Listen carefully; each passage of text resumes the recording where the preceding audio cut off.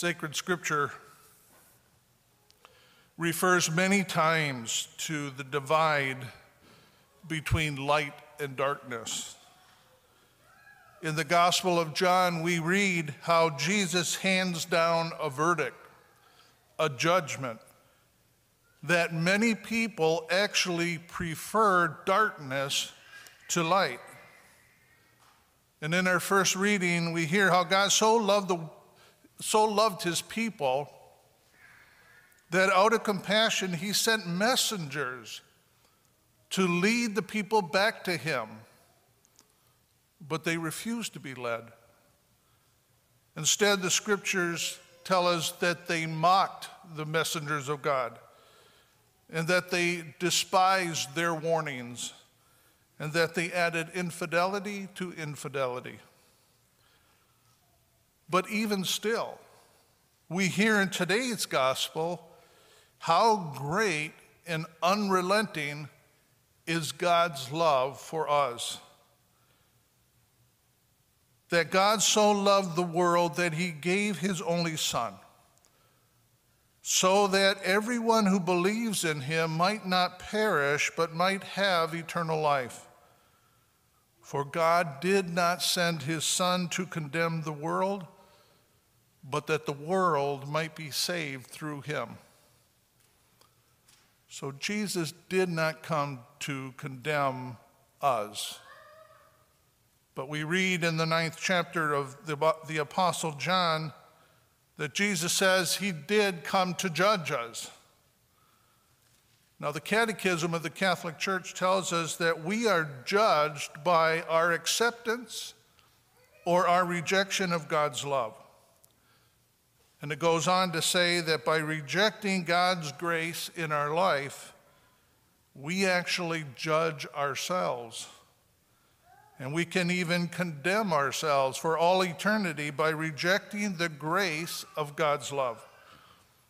And then finally, in the Catechism, it makes it clear that it is our attitude and our actions that will ultimately disclose our acceptance or our refusal of God's grace in our life. And so, in other words, our actions will speak louder than our words. So this would seem to run somewhat counter to the commonly held theory of life that it doesn't really matter because everyone gets to heaven anyway, or that our salvation is just a matter of professing that Jesus is Lord and then so claim the title of being a child of the light. If we were asked, do you believe in Jesus? I have no doubt that we would say yes. If we were asked if we were children of the light or children of darkness, our immediate response would be to claim the light, right? But there is a danger here. The danger is that we can respond to these questions with too quick of an answer. Because without any serious self-reflection, we're prone to simply say, yes, I believe in Jesus, and then sort of wipe our hands clean and never look back. Or more accurately, never look within ourselves. We can, in a way, fall into a sort of once saved, always saved mentality. And so then simply coast along as though our heavenly ticket has already been punched. Without an intentional self-examination, we unwittingly give safe harbor to the shadows that are within us. And I believe that a great majority of us would have to admit that there is within us a nagging tendency to drift toward complacency or even neglect of our faith, at least sometimes. So a few years ago, I gave a homily using the analogy of beekeeping as it relates to the faith. And being that none of you have heard it before, I get to use it again. So at that time, I had just entered the world of bees, and I learned that there are typically two very different perspectives when it comes to caring for bees. There are the beekeepers and the bee havers. Now, bee havers are pretty much satisfied with just having a hive with some bees, and they spend little time or effort in ensuring that the needs of the bees are being met. That it provides honey once in a while is good enough.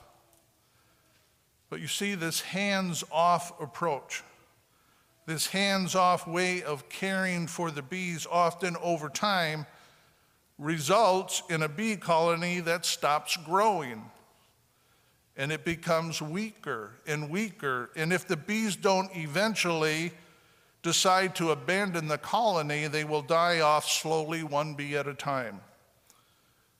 But a beekeeper is just the opposite. A beekeeper is very hands-on, very concerned and attentive to the health of the bee colony, always seeking to do what needs to be done, always on watch for what might bring it harm. And a healthy, growing bee colony is the mission and the joy of the beekeeper. In fact, it is also the joy of the bees. So why am I talking about bees? Like I said, it is because in a very real way, it can be analogous to us, to how we see and how we think about and how we treat and care for our faith. When I started out, I was determined that I would be a good beekeeper. So last week, I went out behind my barn and I checked my hives. And I discovered that all 3 of my hives had perished. You see, they didn't make it through the winter. At some point along the way, they died. And I quickly realized that I may have inadvertently become a bee haver. Now, there's various reasons why a bee colony might die. One is that it might have been overrun by what is called a varroa mite, a very small bug that, if it's not managed, can wreak havoc on a beehive. Normally, when a bee colony is thriving and everything is going strong, the bees can ward off the mites, and it can be appearing to do very well, at least from the outside. But it is when the cold of winter comes and the resources dwindle that the strength and the health of the colony is put to the test. You see, I meant it when I said I wanted to be a good beekeeper. But over time, little by little, I stopped giving the bees the full attention that they really needed to survive the cold that was bound to come.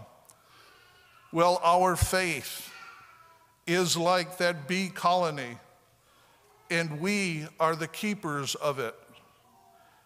It may seem fine when things are going well, but if we don't keep vigilance over the state of our soul, those almost invisible mites, the smallest of sins, will over time infiltrate and infect the soul.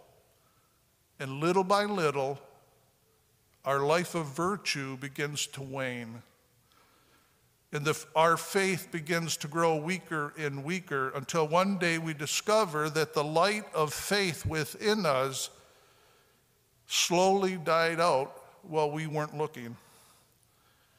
And that is the greatest tragedy that I can imagine.